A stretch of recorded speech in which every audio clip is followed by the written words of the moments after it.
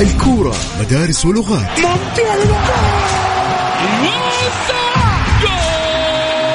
وكلها في ملاعبنا. رونالدو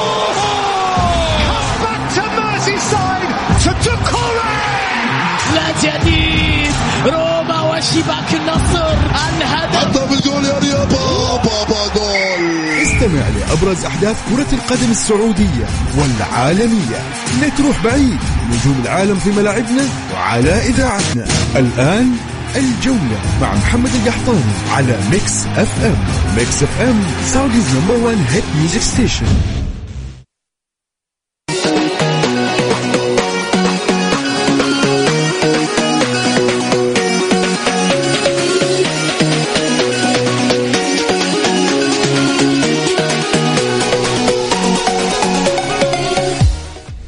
يا هلا وسهلا، مساكم الله بالخير وحياكم معنا مستمعين الكرام في برنامجكم الجولة على إذاعة ميكس اف ام. معي أنا أخوكم محمد القحطاني.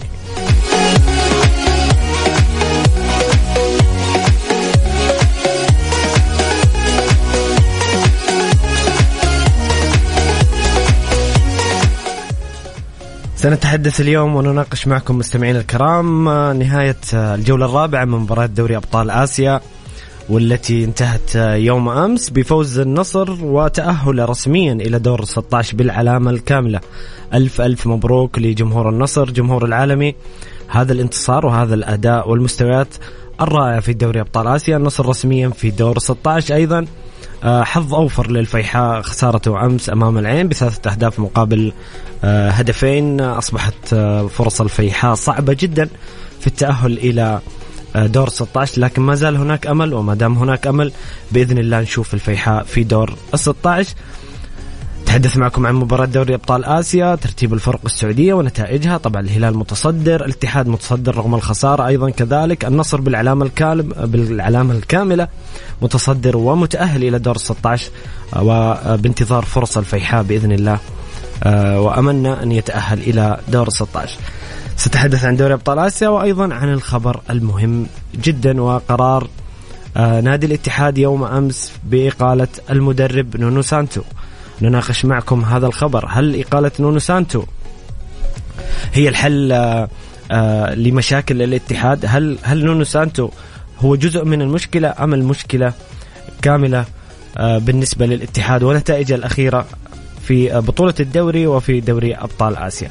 شاركوني بآرائكم وتعليقاتكم. حاب تشاركني بالاتصال يا صديقي أو برأيك وتعليقك؟ كل اللي عليك ترسل لنا على الواتساب الخاص بميكس اف ام على الرقم 054-88-11-700 054-88-11-700.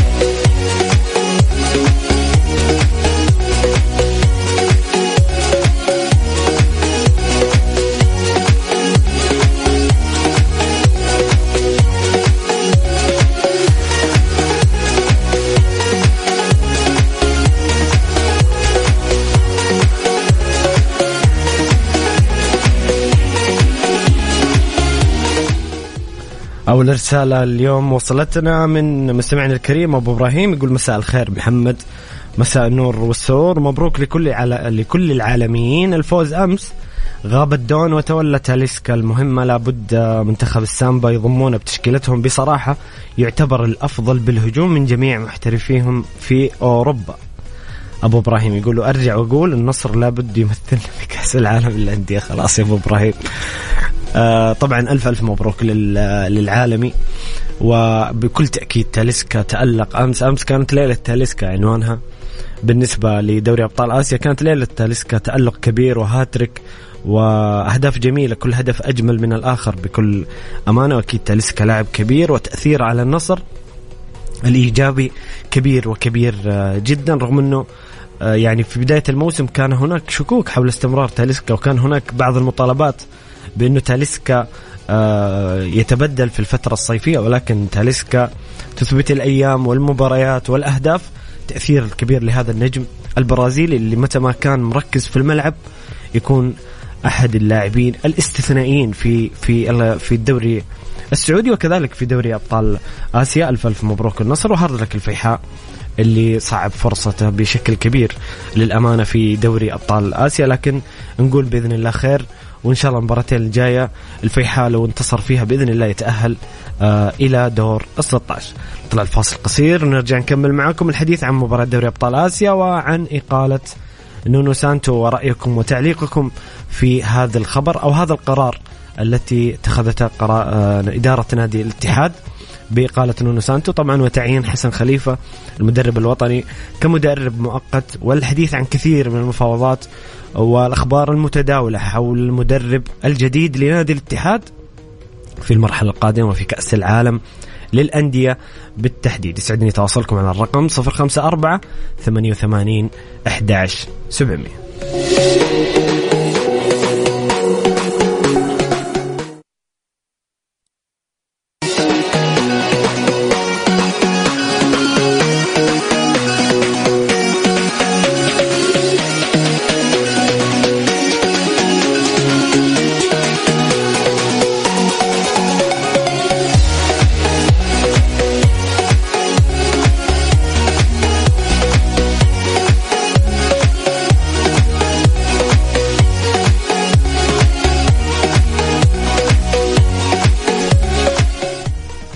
يا هلا وسهلا، حياكم الله مستمعين الكرام مجددا في برنامجكم الجولة على إذاعة مكس اف ام، معي أنا أخوكم محمد القحطاني.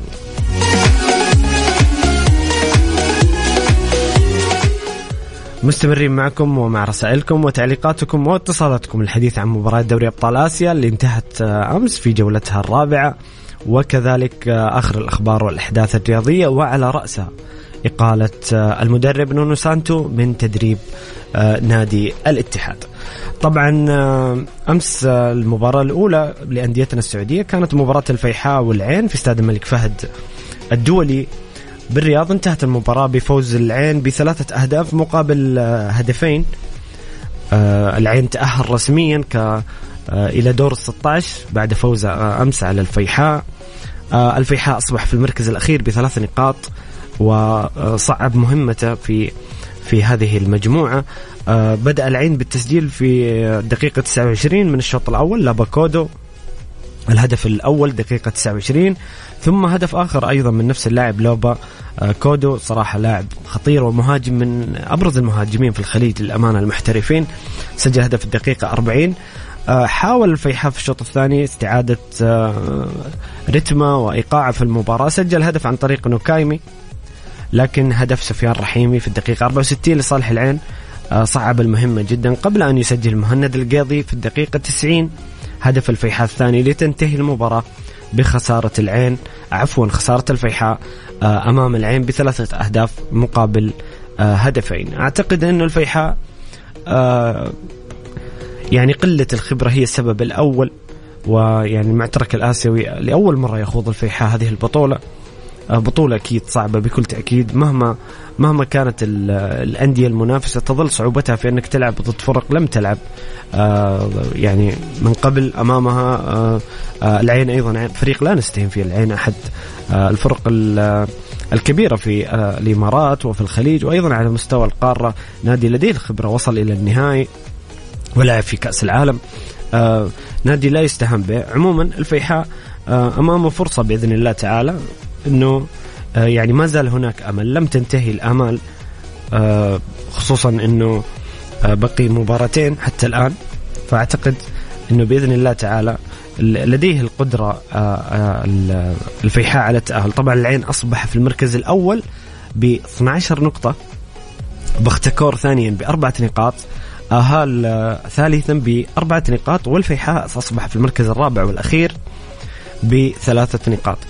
يعني الفرق نقطة بين الفيحاء وآهال وبختكور. الأمر ليس مستحيلا، ممكن فيه صعوبة، لكن يعني خلينا نروح للجانب الإيجابي. الفيحاء بيلعب أمام الجولة الخامسة والسادسة، بيلعب أمام آهال وبختكور، ويقدر يعني ما زالت الأمور بيد الفيحاء. يقدر الفيحاء في حالة فوزه بإذن الله تعالى على بختكور وآهال، وهو قادر بإذن الله، ممكن نشوف الفيحاء بإذن الله في دور 16.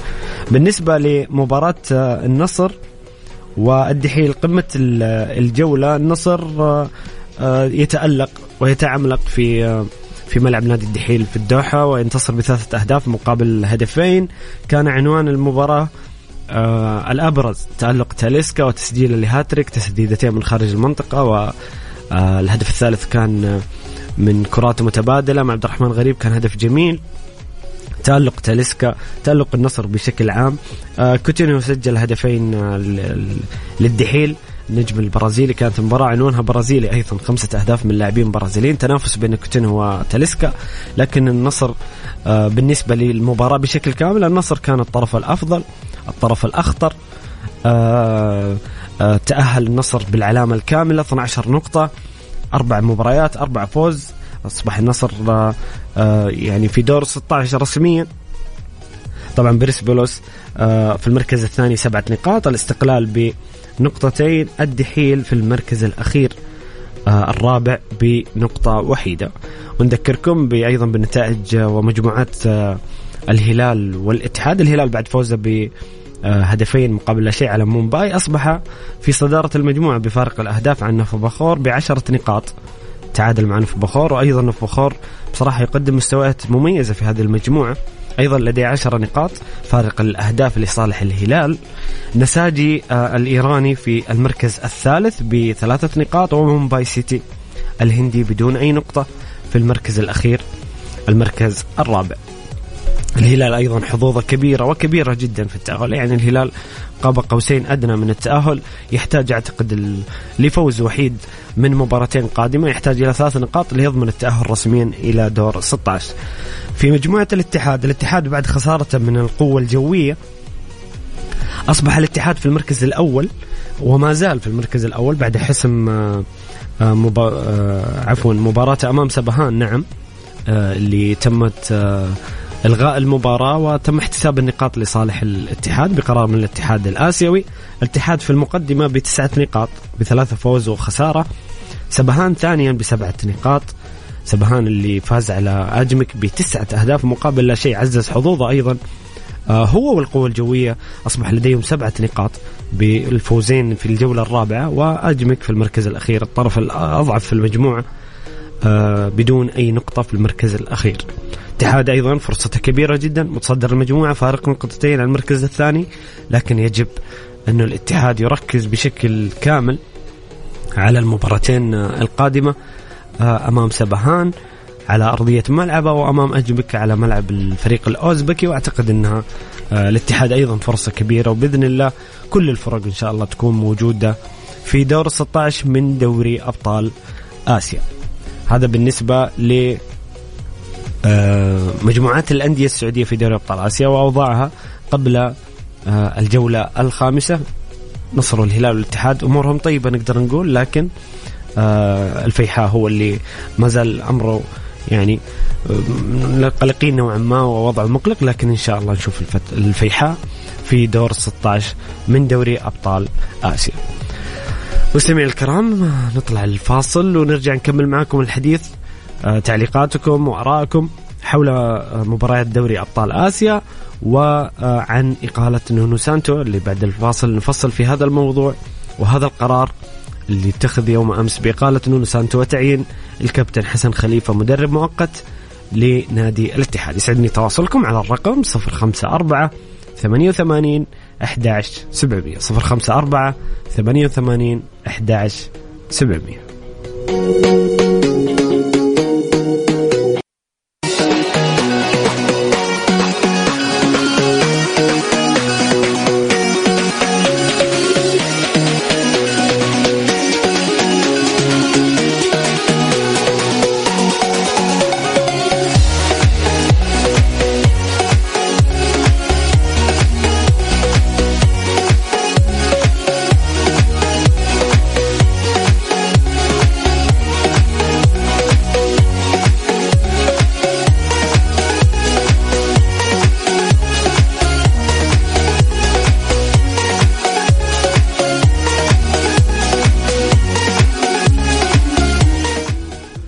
يا هلا وسهلا، مستمرين معكم مستمعين الكرام في برنامجكم الجولة على إذاعة مكس اف ام. معي أنا أخوكم محمد القحطان.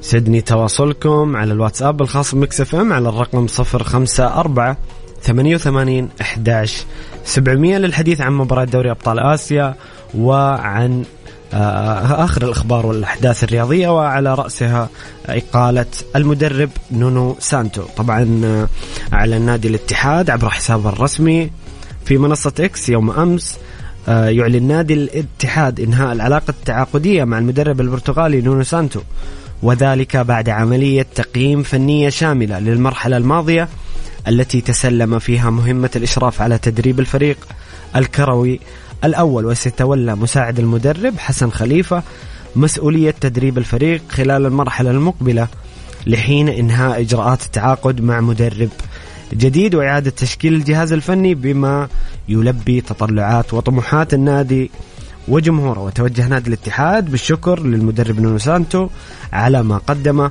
خلال فترة عمل الماضية، متمنيا له التوفيق في الفترة المقبلة. قرار يعني كان ما أعتقد أنه كان قرار صادم بالنسبة للشارع الرياضي والشارع الاتحادي بالخصوص بعد سوء النتائج في الفترة الأخيرة من نونو سانتو وعدم الإقناع الفني في أداء الاتحاد في المباريات هذا الموسم. أغلب المباريات وخصوصا يعني كانت خلينا نقول القشة التي قسمت ظهر البعير هي النتائج الجولات الأخيرة في الدوري، 5 تعثرات مع أيضا الخسارة في خسارة القوة الجوية العراقية في بطولة دوري أبطال آسيا، وأيضا الأنباء المتداولة بشكل كبير عن وجود خلافات في غرف الملابس حسب الأخبار الصحفية حول أنه في أزمة في غرفة الملابس ما بين نونو سانتو وبين بعض اللاعبين. الحديث عن الشجار مع كريم بنزيما، أيضا إصرار نونو سانتو على إبعاد عبد الرحمن العبود واستبعاده من التدريبات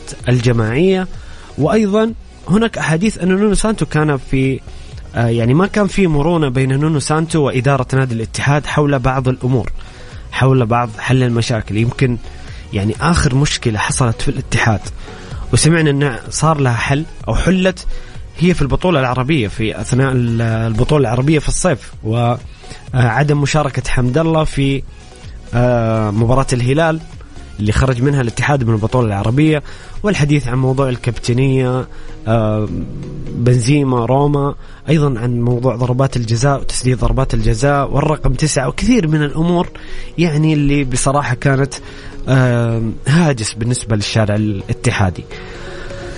إقالة نونو سانتو هل هي جزء من المشكلة أو حل جزء من المشكلة أم هي المشكلة بكاملة؟ من وجهة نظري هي حل جزء من المشكلة، أنه يعني أنا وجهة نظري أنه نونو سانتو جزء من المشكلة وليس كل المشكلة، عشان نعطي الرجل يعني نكون منصفين، مو عشان نونو سانتو خلاص مشي ونقول أنه كل مشاكل الاتحاد انتهت مع رحيل نونو سانتو. نونو سانتو كان جزء من المشكلة، وشكرا لنونو سانتو على ما قدم في الموسم الماضي. في الأخير هو مدرب كبير بتاريخ مميز، حقق مع الاتحاد بطولة الدوري وكأس السوبر، قدم نسخة يعني استثنائية مع نادي الاتحاد هذا الموسم. هذا الموسم لم يوفق، كان هو جزء من المشكلة ببعض الخيارات الفنية. تكلمنا أن نونو سانتو وكل المحللين الرياضيين والنقاد والمتابعين والجمهور الاتحادي اللي هو أول الداعمين وأول المنتقدين كان يتكلم أنه يعني غالبيتهم تكلموا أنه وجود روما وكورنادو حمد الله بنزيما في عشوائية، في ازدواجية أدوار في الثلث الهجومي، أيضا مؤثرة في موضوع الارتداد الدفاعي.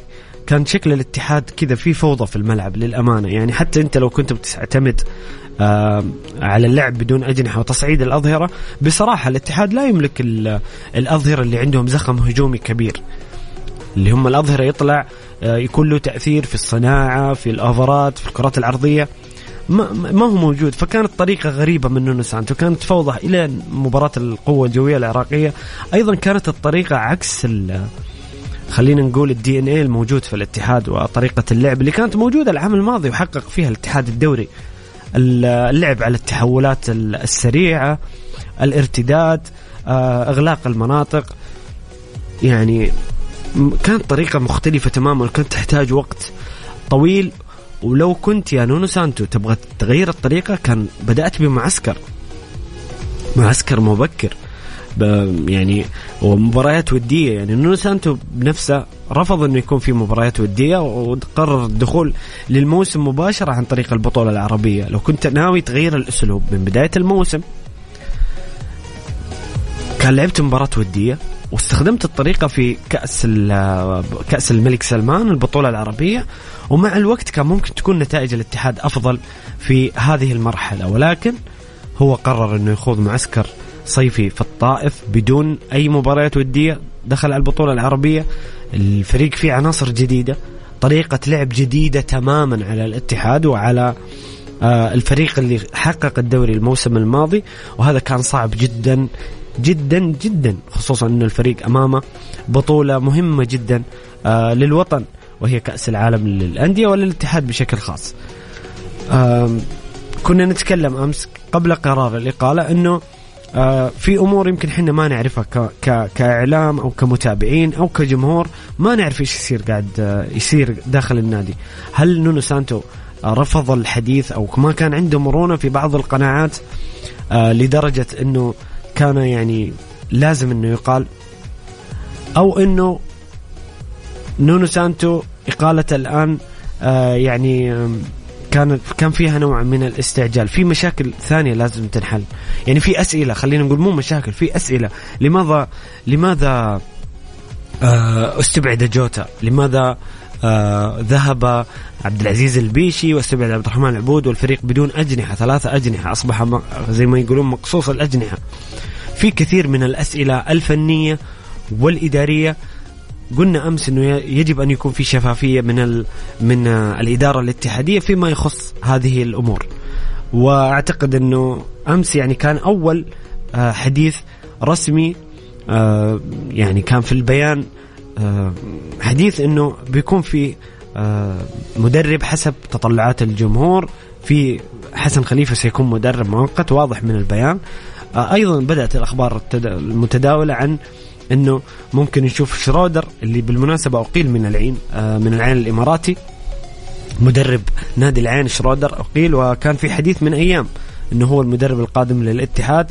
أيضا الحديث عن لوبتيجي والكثير من الأسماء المطروحة. والشارع الرياضي أكيد والاتحادي بشكل خاص ينتظر المدرب القادم في أقرب وقت ممكن، خصوصا أنه يعني أوكي الاتحاد عنده مباراة أمام أبها، لكن في فترة توقف. أعتقد أنها فترة جيدة لجلب المدرب الآن، على الأقل يعني يجلس مع الفريق 10 أيام 12 يوم قبل عودة المنافسات. والأهم أنه باقي تقريبا على مباراة الاتحاد الأولى في كأس العالم 34 يوم على أول مباراة للاتحاد في كأس العالم. وضروري أنه يكون المدرب حضر وتعرف على اللاعبين، استكشف اللاعبين والنادي، وبدأ اللاعبين في تطبيق أسلوبه وتجرع الأفكار اللي موجودة عند المدرب الجديد. ضروري ومهم جدا قبل انطلاق كأس العالم للأندية.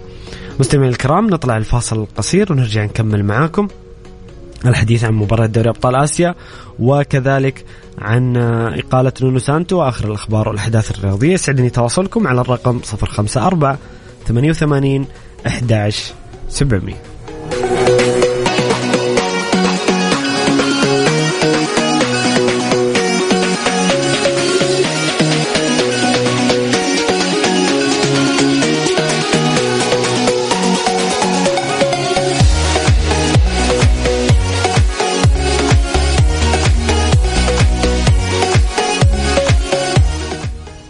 يا هلا وسهلا، مستمرين معكم مستمعين الكرام في برنامجكم الجولة على إذاعة مكس اف ام. معي أنا أخوكم محمد القحطاني.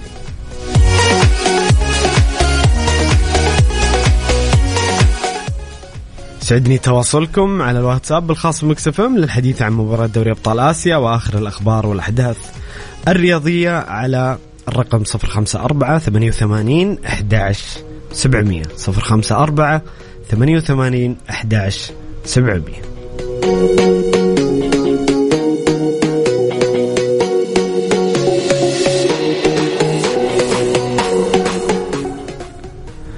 هنا فيه تعليق من مستمعنا الكريم مو كاتب اسمه. طيب يقول خوفي محمد تاليسكا يتحمس مع موسم الرياض يتحمس مع موسم الرياض ويرجع يغني ويقلب حفلات وينزل مستوى. يقول دعابة. والله تاليسكا مستوى أمس زي ما قلنا لو استمر على تركيز كرة القدم تاليسكا لاعب استثنائي. محمد أخبار متداول النصر العام القادم يفكر في دي بروين. هل ترى النصر بحاجته رغم تقدمه بالعمر وكثرة إصاباته آخر موسمين؟ والله شوف دي بروين نعم أجيك يعني من الشق الأخير من السؤال. أي نعم دي بروين كثرة إصاباته لكن دي بروين يلعب كلاعب أساسي في أفضل فريق كرة قدم في العالم. أي فريق في العالم يضم دي بروين هذا مكسب كبير لأنه لاعب بالنسبة لي لاعب أسطورة من أساطير كرة القدم ومن أسطورة يعني في البريمير ليج. لو اخترت أفضل 3 لاعبين في تاريخ البريمير ليج بكل تأكيد دي بروين واحد منهم. يعني لاعب كبير بمستواه وبأداء الفني وقائد للوسط ولاعب فنان وفي نفس الوقت يعطيك مجهود كبير. أوكي يمكن مع العمر دي بروين بالنسبة للدوري الإنجليزي مش دي بروين قبل 2-3 لكن أكيد لو جاء النصر أو أي نادي سعودي هو مكسب كبير جدا للدوري وصفقة ستكون مدوية عالمية يعني لو حصلت. وأتمنى قدوم دي بروين للدوري السعودي بكل أمانة سواء للنصر أو لأي نادي سعودي سيكون أكيد مكسب كبير فنيا وتسويقيا. لما نتكلم مو بس تسويقيا فنيا سيكون دي بروين لاعب مؤثر. خير دي بروين يا جماعة. طيب هنا في تعليق بخصوص مدرب الاتحاد. الإدارة تتحمل الجزء الأكبر بعدم دعم المدرب في بعض الخانات وأيضا حل مشكلة مدرب مع لاعب العبود فقط. المدرب يتحمل 25% فقط من مشاكل الاتحاد. هذا اللي كنا نقوله بغض النظر عن النسبة اللي ممكن نعطيها لكن بكل تأكيد نونو سانتو لا يتحمل 100% من مشاكل الاتحاد بكل تأكيد. هذا يعني من باب العدل والإنصاف. طيب خلونا نروح أخبار المنتخب السعودي. المنتخب بإذن الله أعلن في حسابه الرسمي في منصة إكس اليوم أنه الطريق إلى كأس العالم يبدأ من ملعب نادي الفتح. من الأحساء نبدأ مباراة منتخبنا القادمة في التصفيات المشتركة لكأس العالم وكأس آسيا. ستكون المباراة الأولى المنتخب السعودي أمام منتخب باكستان يوم الخميس مش الخميس بكرة الخميس القادم 16 نوفمبر في الأحساء. بالتوفيق بإذن الله لمنتخبنا السعودي وفي مباريات بداية مباريات الرسمية في تصفيات كأس العالم وتصفيات كأس آسيا. طبعا وفي خبر آخر اليوم الساعة 1 الظهر تم طرح المرحلة النهائية من بيع تذاكر بطولة كأس العالم للأندية فيفا 2023. تذاكر مباريات كأس العالم للأندية التي ستقام في جدة من 12 ديسمبر إلى 22. وبشروني مستمعين الكرام عسى إن شاء الله زانت أموركم لأنه كان في ضغط كبير جدا على المرحلة الأولى تحديدا. المرحلة الثانية أخف. أتمنى أنكم وفقتوا في الحصول على تذاكر لنهائيات كأس العالم بالذات الجمهور الاتحادي وأيضا الجمهور السعودي وأيضا حتى عندنا جمهور أخواننا المصريين أشقائنا المشجعين نادي الأهلي المصري وأيضا اللي حابين يحضرون مباريات الأهلي المصري. بشرونا كيف الأمور معاكم عسى لقيتوا تذاكر. طبعا احنا نتكلم الآن يمكن تقريبا يعني قبل 6 ساعات بدأ طرح التذاكر وما زالت يعني لم تنفذ التذاكر. فبشرونا إيش صاير معاكم مستمعين الكرام. أكيد بطولة منتظرة ونبغى نشوف المدرجات الجوهرة أستاذ الأمير عبد الله الفيصل ممتلئة عن آخرها بالجمهور بشكل عام في بطولة منتظرة بقي عليها زي ما قلنا 34 يوم 35 يوم وتنطلق كأس العالم للأندية في جدة بمشاركة ممثل الوطن نادي الاتحاد. طبعا على صعيد آخر غدا بإذن الله تعالى تنطلق الجولة 13 من دوري روشن السعودي وجولة أخيرة قبل التوقف الدولي لمباريات المنتخب السعودي وأيضا مباريات أيام فيفا. غدا تنطلق الجولة الخميس بلقاء الخليج والطائي الساعة 6 مساء. أيضا الرائد والشباب الساعة 6 مساء. الرياض والفتح الساعة 9، وضمك والأهلي الساعة 9 أيضا. بكرة عندنا 4 لقاءات، هو اليوم اللي فيه أكثر مباريات. الجمعة قمة الجولة، الهلال والتعاون الساعة 6، الاتحاد وأبها الساعة 9 أيضا يوم الجمعة. وتختتم الجولة يوم السبت ب3 مباريات، الأخدود والحزم الساعة 6، الفيحاء والاتفاق أيضا الساعة 6، ونهاية مباريات الجولة الوحدة والنصر الساعة 9. شاركوني أيضا بآراءكم وتعليقاتكم حول توقعاتكم ومرئياتكم للجولة 13 قبل التوقف لأيام فيفا ومشاركة منتخبنا الوطني اللي نتمنى لكل التوفيق عند مباراتين مهمة رسمية أمام منتخب باكستان وأمام المنتخب الأردني في تصفيات المشتركة لكأس العالم وكأس آسيا. مستمعينا الكرام، وصلنا لنهاية الساعة الأولى من برنامجكم الجولة. الساعة الثانية نستكمل الحديث عن الموضوعات اللي تكلمنا عنها في الساعة الأولى، دوري أبطال آسيا وإقالة نونو سانتو، وأيضا نفتح ملف مباريات الجولة 13 من دوري روشن السعودي، وأيضا نتحدث عن مباريات دوري أبطال أوروبا، البطولة الأجمل والأكمل والأفضل وقمم مباريات الأمس. استعرض معكم الحديث عن مباريات دوري أبطال أوروبا في ساعتنا الثانية. شاركوني بآراءكم وتعليقاتكم على الواتساب الخاص مكسفهم على الرقم 0548811700 0548811700. فاصل ونعود. مستمعين الكرام، خليكم على السمع. كورة، مدارس ولغات،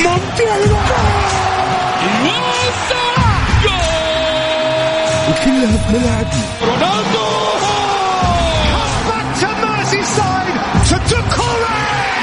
لا جديد، روما وشباك النصر الهدف. حطها في الجول يا رياض، بابا جول. استمع لأبرز أحداث كرة القدم السعودية والعالمية. لا تروح بعيد، نجوم العالم في ملاعبنا وعلى إذاعتنا. الآن الجولة مع محمد القحطاني على ميكس اف ام. ميكس اف ام، سعوديز نمبر 1 هيت ميوزك ستيشن.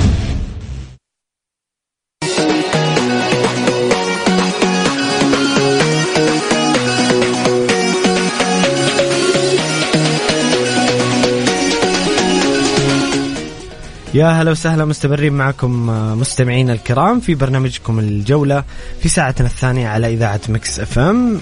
معي أنا أخوكم محمد القحطان.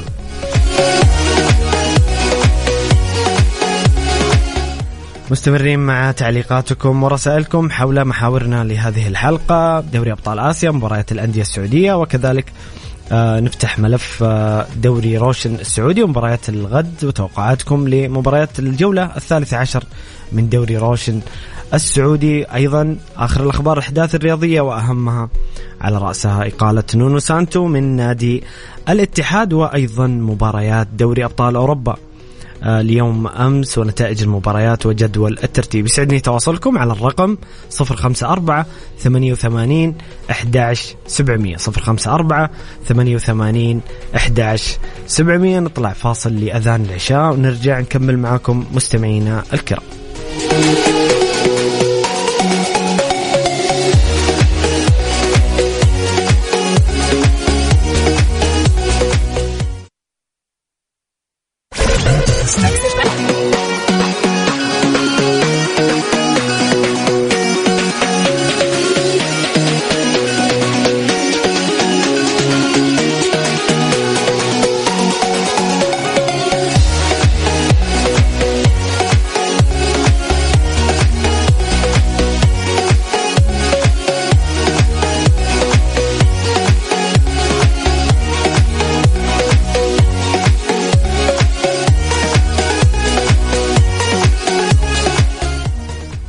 يا هلا وسهلا، مستمرين معكم مستمعين الكرام في برنامجكم الجولة على إذاعة ميكس اف ام. معي أنا أخوكم محمد القحطاني.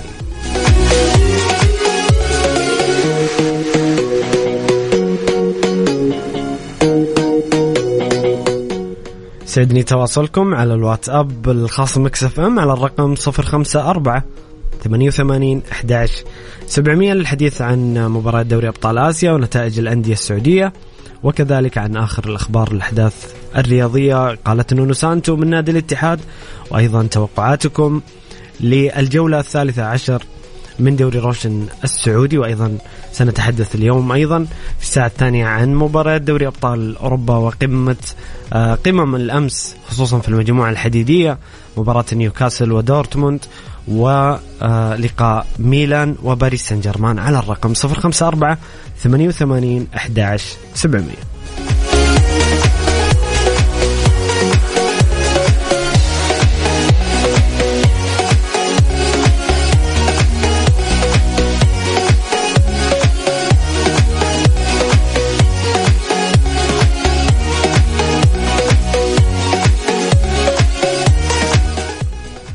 غدا بإذن الله تنطلق الجولة 13 من دوري روشن السعودي، الجولة الأخيرة قبل التوقف الدولي لأيام فيفا ومشاركة المنتخب السعودي في تصفيات المشتركة لكأس العالم وكأس آسيا. مباراة المنتخب الوطني أمام المنتخب باكستان وأمام المنتخب الأردني. الجولة تنطلق مباراة الخليج والطائي، لقاء الخليج الجريح من خسارة النصر اللي في مركز خطر في جدول الترتيب، أيضا الطائي المتذبذب الفترة الأخيرة وأيضا اللي لديه مكان غير جيد في جدول الترتيب. لقاء سيحاول الخليج والطائي الانتصار والتقدم في جدول الترتيب. اللقاء الآخر أيضا كلها تنطلق الساعة 6، الخليج والطائي، الرائد والشباب أيضا الساعة 6 غدا. الرائد صاحب المركز الأخير واللي في وضع غير جيد تماما في مركزه وبالنسبة لمحبيه وجمهوره، وخطر الهبوط يلوح في الأفق بالنسبة للرائد، واللي يجب يعني أنه يحسن من أوضاعه في جدول الترتيب. يجب أن يكون هناك عمل كبير في الفترة الشتوية. يلعب أمام الشباب المتجدد، الشباب المنتشي بالفوز الجولة الأخيرة أمام الاتحاد في أول فوز في كلاسيكو أو في مباراة كبيرة بالنسبة للشباب. الشباب الجديد المتجدد مدربه إيغور بيسكان اللي له بصراحة بصمة واضحة جدا مع الفريق منذ قدومه، خصوصا المباراة الأخيرة أمام الاتحاد. شباب بإدارته وملعبه الجديد ومدربه الجديد وبتأثير كراسكو ورومان سايس للأمانة المحترفين الجدد في نادي الشباب. الشباب يسير بشكل جيد مؤخرا في جولاته وأيضا في بطولة كأس الملك بعد تأهله إلى الدور ربع النهائي. أيضا الساعة 9 الرياض والفتح، الفتح اللي قدم موسم جميل حتى الآن رغم الخسارة الأخيرة أمام الهلال. الرياض ظهر بمستوى غير جيد أمام الأهلي في الجولة الماضية. الرياض اللي ممكن وضعه أفضل من بعض الفرق في أسفل الترتيب، ولكن ما زال يعني قريب من النقاط بالنسبة لجدول أسفل الترتيب. الرياض أيضا بغض النظر عن مكانه في الجدول والنتائج، الرياض حتى الآن لم يقدم مستوى مطمئن لجمهوره ومحبيه المتابعين الدوري السعودي. مباراة يخوضها غدا في ملعب أمام الفتح، خصم صعب وعنيد، والفتح أكيد يريد معالجة جراحة من الخسارة أمام الهلال والتقدم أكثر في جدول الترتيب. وليش لا، ممكن يعني خصوصا أنه في مباريات لمنافسين ستلعب مباريات صعبة. الهلال يلعب أمام التعاون، عين الأهلي والفتح على مباراة التعاون والهلال. آخر لقاءات الغد في الجولة مباراة منتظرة الساعة 9 أيضا بين ضمك والأهلي. الأهلي اللي فترة الأخيرة كان عانى من بعض الخسائر في بطولة الدوري، ولكن استعاد ثقة جمهوره بفوزه على استعادة ثقة نوعا ما بالفوز على الرياض ب3 أهداف مقابل لا شيء. الأهلي أصبح في مركز جيد نوعا ما، أصبح الأهلي في المركز الثالث مناصفة مع التعاون ب25 نقطة، ليس بعيد الأهلي نقطيا عن مقدمة الدوري. مباراة مهمة للأهلي لتعزيز ثقة الجمهور والخروج بمزاج جيد قبل التوقف. ضمك خصم صعب جدا، ضمك الفترات الأخيرة للأمانة يقدم مستويات جيدة في بطولة الدوري، وحتى رغم خروجه في كأس الملك خرج بضربات الترجيح. ضمك بشكل مغاير عن بداية الموسم. مباراة صعبة على الفريقين، خصوصا مباراة في ملعب نادي ضمك، لذلك ستكون مباراة صعبة على الأهلي. ولكن هي المباراة أعتقد أنها قمة الغد بين ضمك والأهلي. يوم الجمعة 10 نوفمبر الساعة 6 قمة الجولة في دوري روشن الجولة 13. قمة المباريات عطفا على جدول الترتيب وأداء الفريقين. الهلال المتصدر يستضيف التعاون صاحب المركز الثالث. التعاون اللي في الجولات الأخيرة 3 تعثرات بالتعادل. التعاون ابتعد عن الفوز من تقريبا 3 أسابيع. التعاون اللي كان جميل جدا أداءه ومستوى بداية الموسم عانى في الجولات الأخيرة أمام يعني فرق تكتلت أمام الدفاعيين. كنا نقول إنه شاموسكا يجب أن يجد حل للفرق التي تدافع التعاون إذا في فريق فتح الملعب ولعب مباراة هجومية. التعاون يبدع ويمتع، ولكن عانى مؤخرا مباراة مهمة أمام الهلال المتصدر المتوهج، الهلال الذي لم يعرف طعم الخسارة ومتصدر الدوري حتى هذه اللحظة. مباراة منتظرة قمة الجولة 13 بين الهلال والتعاون. الاتحاد أمام أبها خلونا نتكلم عن أبها لأن نتكلم عن الاتحاد كثير، نتكلم أكيد عن الاتحاد يلعب هذه المباراة بدون مدرب نونو سانتو بعد الإقالة. مباراة سيديرها المدرب الوطني حسن خليفة. في عامل في جانب الاتحاد بكل تأكيد. المباراة ستكون في ملعب الأمير عبد الله الفيصل، استاد الأمير عبد الله الفيصل رحمة الله عليه، أمام جماهيره وعلى ملعبه. يحاول الاتحاد الخروج بنتيجة إيجابية بعد تعثرات ال5 الجولات الماضية أمام أبها المتجدد. أبها مع يوسف المناعي غير أبها مع المدرب البولندي. أبها يقدم مستويات جميلة، انضباط تكتيكي عالي والتزام. أبها شفناه في مؤخرا يفوز على الشباب في الدوري، يفوز على الأخدود برمونتادا 3-2، يخرج الأهلي من كأس الملك رغم طرد لاعبين. أبها مغاير تماما عن بداية الدوري، لذلك مباراة صعبة تنتظر الفريقين، ولكن عامل أكيد الجمهور والأرض في صالح الاتحاد. والاتحاد ممكن تكون خروج نونو سانتو يعني يعمل دفعة معنوية وليست فنية في الجولات القادمة. ابتداء مباراة أبها ممكن نشوف الاتحاد بشكل مغاير ابتداء من هذه المباراة.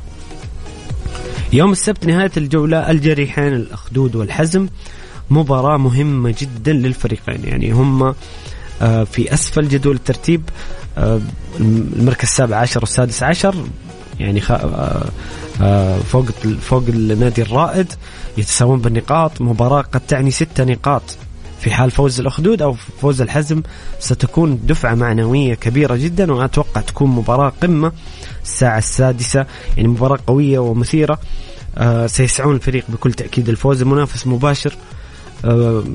الفوز يعني 6 نقاط بالنسبة للأخدود أو الحزم. مباراة منتظرة، والأخدود والحزم للأمانة مستوياتهم غير سيئة، يعني في الفترة الأخيرة يمكن ما تخدمهم النتائج. الحزم يعني فوز على الرائد، تعادل مع الاتحاد بغض النظر عن الخسارة أمام الوحدة، كانت نتائج نوعا ما أخرجت الحزم من المركز الأخير على الأقل.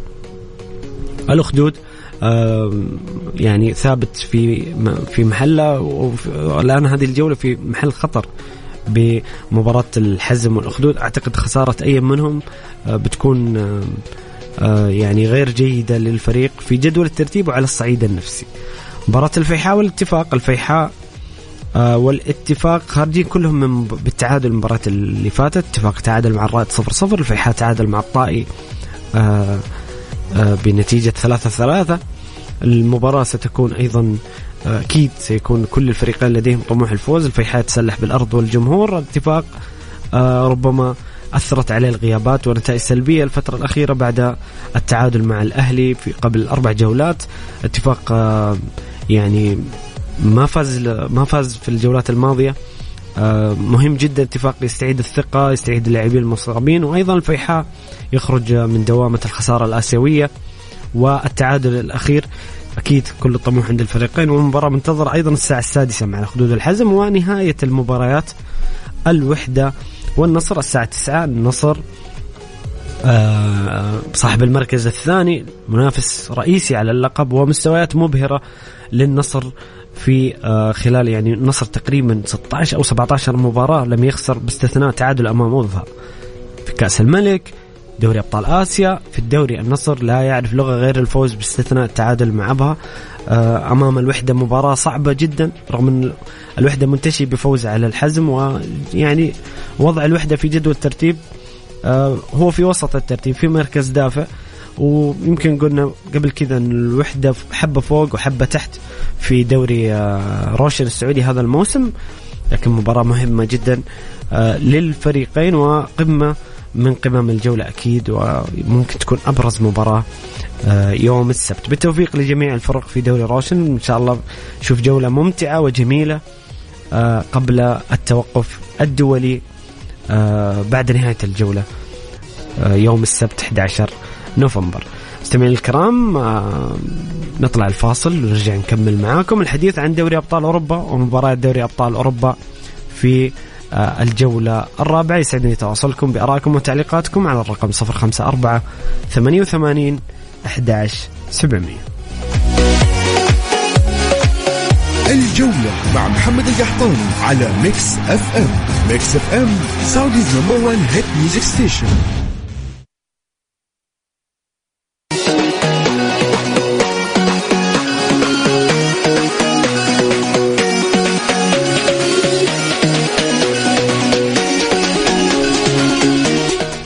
يا هلا وسهلا، مستمرين معكم مستمعين الكرام في برنامجكم الجولة على إذاعة ميكس اف ام. معي أنا أخوكم محمد القحطاني.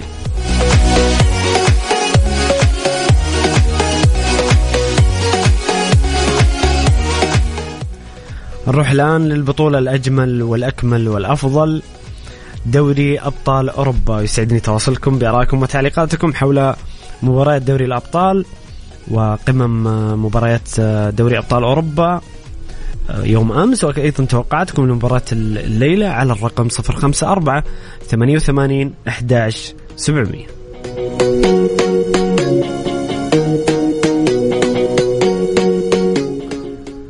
نبدأ الحديث عن دوري أبطال أوروبا بالمجموعة الحديدية، المجموعة اللي بصراحة وضع القرعة في هذه الأربع الفرق في مجموعة واحدة كان يعني ممكن ممتع لنا كمشاهدين، لكن سيكون ظالم لفريقين من الأربعة بخروجهم من دوري أبطال أوروبا. طبعا المركز الثالث سيذهب لبطولة اليوروبا ليج، والمركز الرابع سيغادر البطولات الأوروبية هذا الموسم.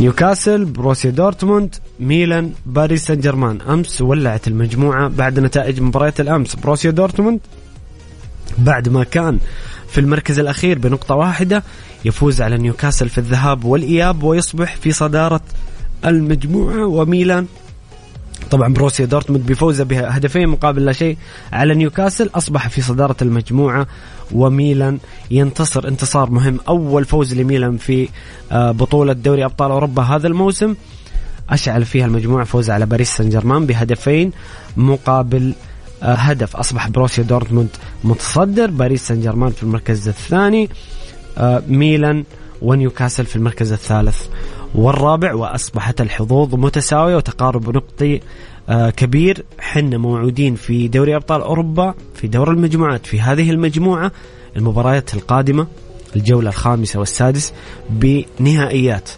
وليس مباريات في دور المجموعات. فعلا مجموعة حديدية ستكون يعني الطرف يعني بنخسر حنا كمتابعين، بنخسر فريقين من أهم الفرق في الجولات القادمة. طبعا نيوكاسل وبروسيا دورتموند لقاء كان في سيجنال أدينا بارك ملعب بروسيا دورتموند. بروسيا دورتموند ينتصر على نيوكاسل بهدفين مقابل لا شيء، سجل نيكولاس في الدقيقة 26 وجوليان برانت في الدقيقة 79، وصعب مهمة نيوكاسل في المجموعة. المباراة الأخرى ميلان ينتصر على باريس سان جيرمان بهدفين مقابل هدف، سجل رافائيل لياو في الدقيقة 12. طبعا أول من سجل باريس سان جيرمان الدقيقة 9، بعدين سجل لياو هدف التعادل الدقيقة 12 وأوليفر جيرو الهدف الثاني، وهدف الفوز كان في الدقيقة 50. مباراة قمة بكل ما تعنيه الكلمة في السانسيرو ملعب نادي ميلان. ميلان لعب مباراة عظيمة بعد تعثرات كثيرة في دوري أبطال وفي بطولة الدوري ومستويات متذبذبة جدا للكبير ميلان، لكن ميلان أمس لعب مباراة انضباطية تكتيكية على أعلى مستوى من بيولي ولاعبيه. أعجبني بصراحة أمس التزام اللاعبين دفاعيا، يعني أغلقوا كل المنافذ بعد تسجيل الهدف الثاني. هدف الأول كان مجهود كبير من الياو، هدف الثاني عرضية من ثيو هرنانديز، وهدف جيرو المتجدد، جيرو اللي هذا اللاعب بالنسبة لي أنا يمكن أكثر لاعب في كرة القدم الفرنسية لم يأخذ حقه، مهضوم حق هذا اللاعب. لاعب رغم سنه يعني أعتقد جيرو في 38-39، لكن لما تيجي لمسيرته هو عنصر مؤثر جدا في جميع الفرق اللي لعب فيها، وفي المنتخب الفرنسي بطل كأس العالم 2018 وكأس العالم 2022 ووصيف البطل المنتخب الفرنسي. جيرو ميلان، جيرو تشيلسي، جيرو أرسنال. لاعب بصراحة مميز ودائما يحضر بأداء جميل لهذا اللاعب. ميلان كان انتصار مهم لا لتعزيز حظوظه في المجموعة، خصوصا أنه رد الثأر بعد خسارته في ملعب باريس ب3 أهداف مقابل لا شيء، وعزز حظوظه في المجموعة وأشعل المجموعة. طبعا في المباريات الأخرى شختار انتصر على برشلونة 1-0، أيضا شختار عزز حظوظه، وخسارة يعني لبرشلونة. دائما برشلونة هذا الموسم رغم أنه بطل الدوري إلى الآن برشلونة فريق غير مقنع. في تشعر أنه تركيبة تشافي فيها يعني بعض الأمور غير مقنعة للأمانة، الأمور الفنية. يعني برشلونة ما تقدر تجزم أنه عاد أو منافس في دوري أبطال أوروبا رغم أنه بطل الدوري. حتى على صعيد الدوري برشلونة يعاني. برشلونة أصبح في المركز الثالث بفارق عن جيرونا وريال مدريد. مانشستر سيتي يحقق فوز سهل أمام يونغ بويز ب3 أهداف، سجل هالاند هدفين 23 والدقيقة 51، وفي الفودن سجل الدقيقة 45. مانشستر سيتي رسميا في دور 16 من دوري أبطال أوروبا، وبطل المسابقة العام الماضي، يمضي قدما ب17 مباراة بدون خسارة. مانشستر سيتي أصبح هاجس وفريق مرعب، ليس في البريمير ليج فقط، أيضا في دوري أبطال أوروبا. لاتسيو ينتصر على فاينورد روتردام هدف مقابل لا شيء، سجل إمبولي. أتليتيكو يمطر شباك سيلتيك الاسكتلندي ب6 أهداف، غريزمان هدفين، موراتا أيضا هدفين، وسامويل لينو وساول نيغونيز. كانت حفلة أهداف في ملعب متروبوليتانو بالنسبة لسيلتيك، واستفاد أتلتيكو مدريد من طرد مايدا لاعب سيلتيك في الدقيقة 23 وأمطر شباكة ب6 أهداف. بورتو ينتصر على رويال انتيرب هدفين مقابل شيء، سجل إيفالسون وبيبي اللي في الدقيقة 90. بيبي مدافع المنتخب البرتغالي مدافع ريال مدريد السابق، أصبح أكبر لاعب في تاريخ دوري أبطال يسجل هدف بعمر 40 ويعني كم شهر. يعني بيبي بصراحة مستوى ثابت وأداء واستمرارية تحسب لبيبي. دائما المهاجمين يأخذون النصيب الأكبر من الثناء، لكن بيبي ما يقدمه بصراحة مثير للإعجاب. لايبزيغ ينتصر على النجم الأحمر هدفين مقابل لا شيء، سجل تشافي سيمونز وأوبندا أهداف لايبزيغ، سجل بنجامين بالخطأ في مرماه هدف النجم الأحمر. هذه كانت نتائج الجولة الرابعة اليوم أمس من دوري أبطال أوروبا. طبعا تنتظرنا مباريات اليوم بعد قليل، بعد تقريبا ساعة، ريال سوسيداد وبنفيكا، نابولي ويونيون برلين الساعة 11. أعتقد أنها قمة الجولة اليوم بعد مباراة الذهاب الجميلة اللي فاز فيها أرسنال هدفين مقابل هدف في إشبيليا. اليوم في السد الإماراتي يلتقي أرسنال بإشبيليا مرة أخرى في مباراة منتظرة في دوري أبطال أوروبا. أيندهوفن، لانس، ريال مدريد، سبورتينغ براغا، بايرن ميونخ، غالاتا سراي، ريد سالزبورغ، وإنتر ميلان، وكوبنهاجن، ومانشستر يونايتد. هذه مباريات اليوم. خلونا نروح الجدول الترتيب بعد نهاية الجولة بالنسبة لمجموعات دوري أبطال أوروبا. مجموعة A أتلتيكو مدريد بعد فوزه على السلتيك يوم أمس أصبح متصدر المجموعة ب8 نقاط، لاتسيو 7 نقاط، فاينورد روتردام 6 نقاط في المركز الثالث، وسلتيك في المركز الأخير بنقطة واحدة. أعتقد يعني أنه سلتيك خارج رسميا خارج التأهل لدور 16، لكن ممكن عنده فرصة ضئيلة في التأهل إلى دور 16. أما بالنسبة للمتأهلين من فاينورد لاتسيو أتلتيكو تقارب نقطة كبير، تكلم عن نقطة بين الأول والثاني، وأيضا بين الثاني والثالث نقطة. شوف صراع كبير في هذه المجموعة في الجولتين الخامسة والسادسة. المجموعة الحديدية المجموعة اف، بروسيا دورتموند أصبح في الصدارة 7 نقاط، باريس سان جيرمان 6 نقاط في المركز الثاني، ميلان عاد إحياء آماله أصبح لديه 5 نقاط في المركز الثالث، نيوكاسل يونايتد 4 نقاط في المركز الأخير. الحظوظ لدى الجميع متساوية زي ما قلنا. الجولة الخامسة والسادسة مباريات القادمة بتكون مباريات كسر عظم ونهائيات في المجموعة اف المجموعة الحديدية. بنشوف أكيد لقاء ميلان مع نيوكاسل، وميلان مع بروسيا دورتموند أيضا، وبروسيا دورتموند مع باريس سان جيرمان ومع نيوكاسل. تكون مباريات نيوكاسل انتهت، بروسيا مع باريس سان جيرمان. تكون مباريات منتظرة في الجولتين القادمة من دوري أبطال أوروبا في دور المجموعات. مجموعة جي، مانشستر سيتي حسم تأهله رسميا، 4 فوز، علامة كاملة، 12 نقطة في المركز الأول. لايبزيغ أيضا أعتقد أنه هو اللي سيرافق مانشستر سيتي، لديه 9 نقاط في المركز الثاني. النجم الأحمر ويونغ بويز نقطة في محاولة لإحياء أمالهم للتأهل لأوروبا ليج. لديهم أمل ضئيل جدا جدا في التأهل كثاني، لكن أعتقد الأمور حسمت لصالح لايبزيغ. يعني لازم يكون فارق الأهداف كبير ويفوزون، يعني واحد منهم يفوز في الجولتين الجاية. أعتقد أمر صعب جدا على النجم الأحمر ويونغ بويز، لكن كل شيء ممكن في كرة القدم. في مجموعة المجموعة الأخيرة مجموعة اتش، بورتو متصدر الترتيب ب9 نقاط، برشلونة أيضا 9 نقاط، كلهم عندهم 3 فوز وخسارة. شختار أحيا أماله في المجموعة وقلب المجموعة أمس بفوز على برشلونة، أصبح لديه 6 نقاط ولديه أمل كبير في التأهل في دور 16 بشرط أن يفوز في المباراتين القادمة أو يخدم النتائج الأخرى. رويال انترب يغادر رسميا دوري أبطال أوروبا بخسارة أمام بورتو، المركز الأخير الرابع بدون أي نقطة.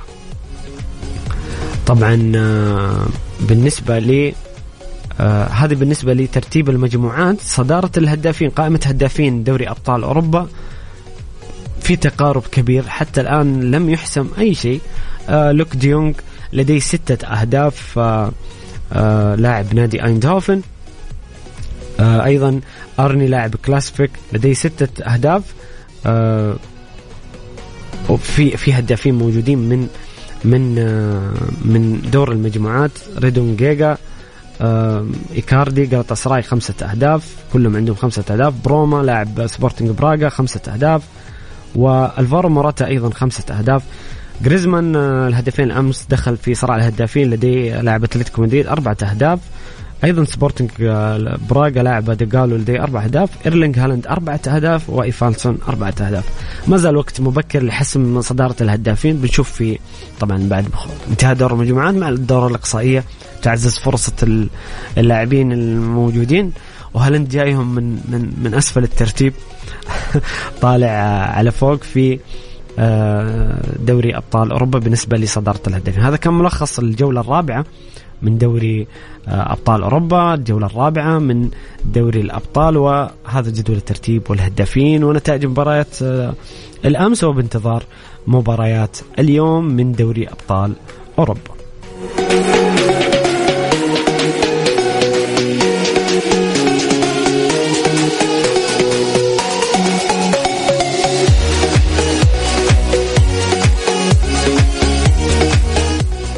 مستمعينا الكرام، نخرج لفاصل قصير ونعود نستكمل معكم تعليقاتكم ورسائلكم حول دوري أبطال أوروبا وباقي مواضيعنا على الرقم 054-88-11700.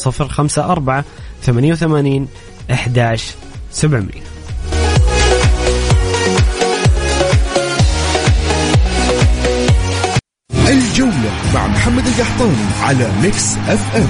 ميكس اف ام سعوديز نمبر 1 هيت ميوزك ستيشن.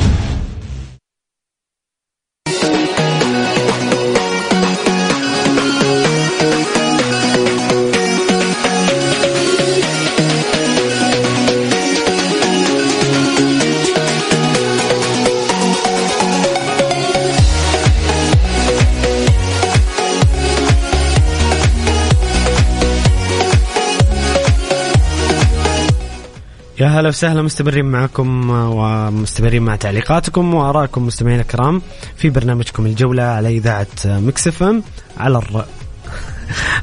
معي أنا أخوكم محمد القحطاني. طيب هنا في مستمعنا الكريم خالد يقول لا يتعبون نفسهم أندية دوري أبطال أوروبا، مانشستر سيتي بطل المسابقة.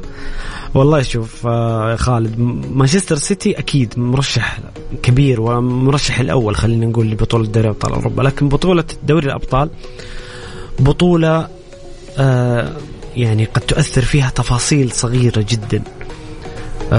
ما أتكلم عن لقطة تحكيمية أو طرد، لكن أحيانا لا مو شرط أن الفريق الأفضل فنيا في بطولة الدوري أو في على مدار الموسم يحقق دوري أبطال أوروبا. دوري أبطال أوروبا له كذا نكهة خاصة وطريقة خاصة.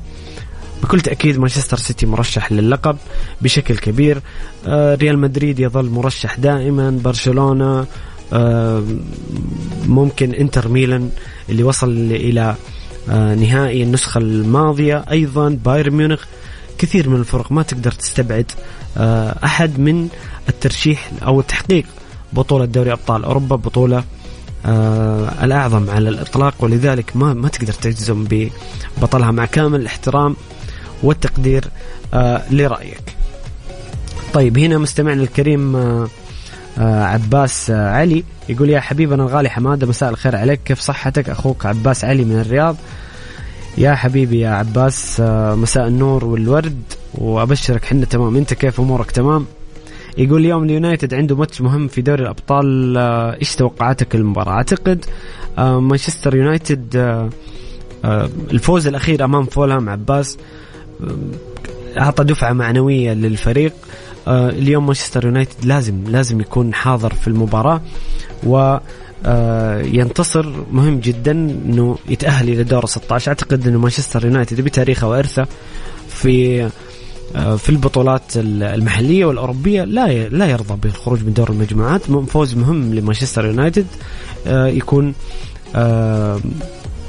يعني في الأندية المتأهلة إلى دور 16. طبعا مانشستر يونايتد في وضع غير جيد في جدول ترتيب مجموعته، المركز الثالث ب3 نقاط، جالاتا أمامه ب4 نقاط، وبايرن ميونخ 9 نقاط في المركز الأول. الفوز اليوم يعزز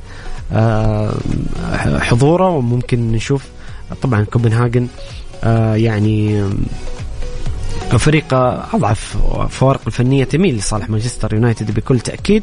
وفي انتظار مانشستر يونايتد قد تخدم مباراة بايرن وجالاتا في حالة فوز بايرن سيصبح لدى جالاتا 4 نقاط، ومانشستر يونايتد في حال فوزه يصبح لديه 6 نقاط في المركز الثاني في المجموعة. ولذلك هي نقطة جيدة يعني سيناريو جيد لمانشستر يونايتد. خلينا نروح لتعليق أخير قبل ما نختم معكم مستمعين الكرام. هنا مستمعنا الكريم أيمن عبد الفتاح من جدة، يا هلا وسهلا. يقول مساء الخير أخوي محمد، مساء النور والسرور. تدخلت معاك قبل يومين عن نونو سانتو، وأنت كيف كنت تقول من هو السبب، وأنا قلت لك لازم يمشي، والحمد لله جات الإقالة. الاتحاد يحتاج مدرب على مستوى عالي، أتمنى يا رب. وبخصوص دوري أبطال أوروبا، ريال مدريد المرشح الأول ويأتي بعد الباقين. كبير أوروبا حقيقي لو في مستوى مستحيل يوقف قدام أحد. طيب بالنسبة لموضوع نونو سانتو، أتذكر أنا أيمن المكالمة معاك مستمعنا الكريم، ويعني أنا ما أقول إنها ما هي جزء من الحل، أنا بس يعني قلت نونو سانتو إقالته هي جزء من الحل، وأكيد جلب مدرب عالمي أكيد ضروري جدا حبيبنا أيمن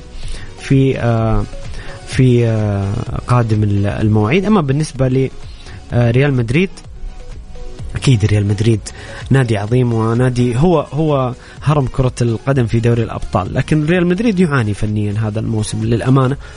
يعني أنا أكيد ريال مدريد مرشح دائم، ولكن مو يعني هذا الموسم صعب جدا. قد يكون في تغييرات في الشتوية، لكن بدون مهاجم بهذا الوضع الفني أعتقد صعب أن نشوف ريال مدريد يعني ما هو مرشح التوب 3 بالنسبة لي حتى الآن. مين راح يفوز في دوري أبطال عشانك يا عباس؟ السؤال الأخير يقول مين راح يفوز في دوري أبطال أوروبا؟ والله هذا أصعب سؤال، أصعب سؤال عندنا توني أتكلم عنها عباس حبيبنا، مانشستر سيتي، بايرن ميونخ، ريال مدريد، انتر ميلان. صعب انك تتنبأ مين يفوز بدوري الأبطال. بطولة التفاصيل الصغيرة، بطولة خروج مغلوب وليست بطولة الدوري. بالمناسبة توقع بطولة الدوري أسهل بكثير، لكن خلينا نقول بايرن، مانشستر سيتي، انتر ميلان، ريال مدريد تقريبا مرشحين الأبرز هذا الموسم.